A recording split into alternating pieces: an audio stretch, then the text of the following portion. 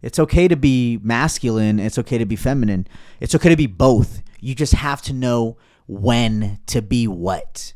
Okay, so if you're trying to get a high value man that makes a lot of money and that's very masculine, the probability of you getting a guy like that by you acting masculine is going to be very low. Do not act masculine if you want to attract a masculine male.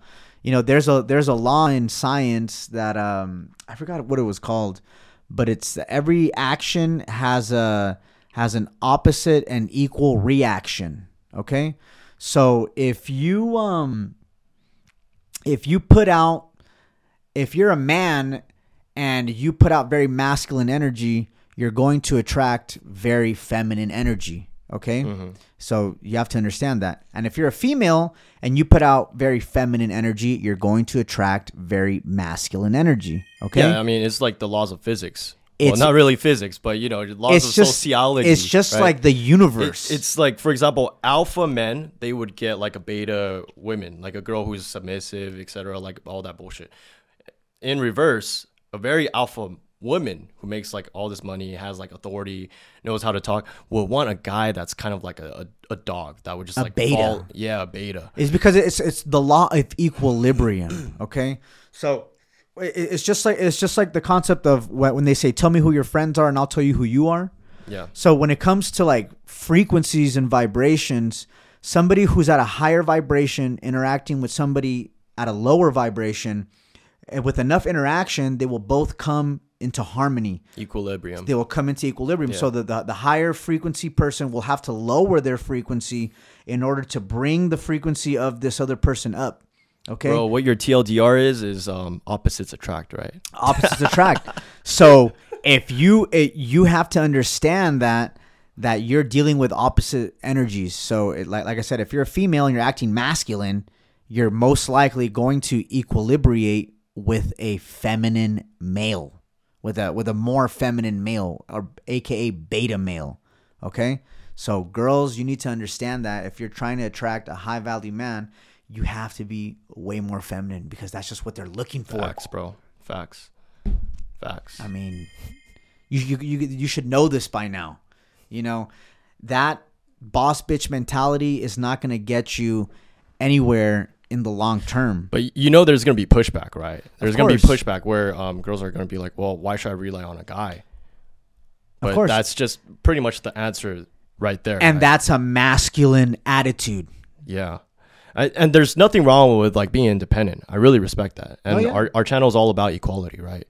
It's more about preferences. Like to a certain degree, you have to understand if you're a woman and you're single and you're like, shit, I'm really like lonely, then you got to start wondering, is it my attitude? Is it all this like influenced by like all this media and like pop culture, all this bullshit?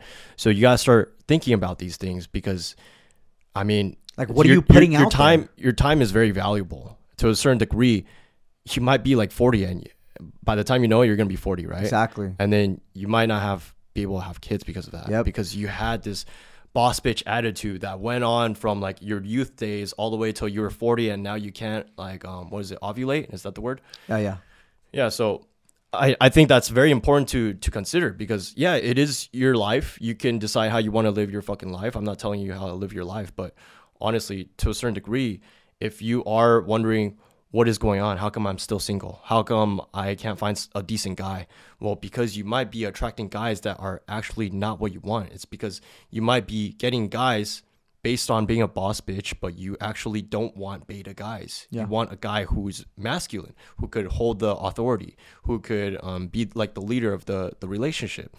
And so you might be with beta guys thinking that this is the type of guy you want, but it's actually fucking not. But it's just like this. If you go, imagine interacting with somebody who always had a confrontational attitude.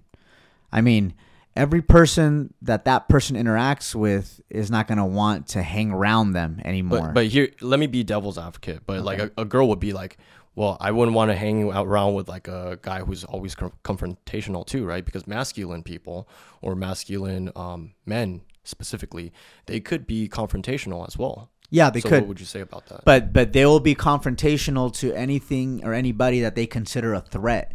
So if you're a female and you're acting like a male, sooner or later, just like you see in these videos where girls get up in guys' faces and start talking shit, and then they end up hitting the guy as a natural reaction is going to hit back, because we're just wired, you know, unless he has total control over his actions, you know, he's going to want to hit back, because that's just the natural reaction. When we're met with danger, we fight or flight, you know? Yeah, for sure. So just as a word of advice to females, do not have that confrontational attitude. It's a masculine trait, and you're going to be met with a confrontational attitude. I think that's another good question. The question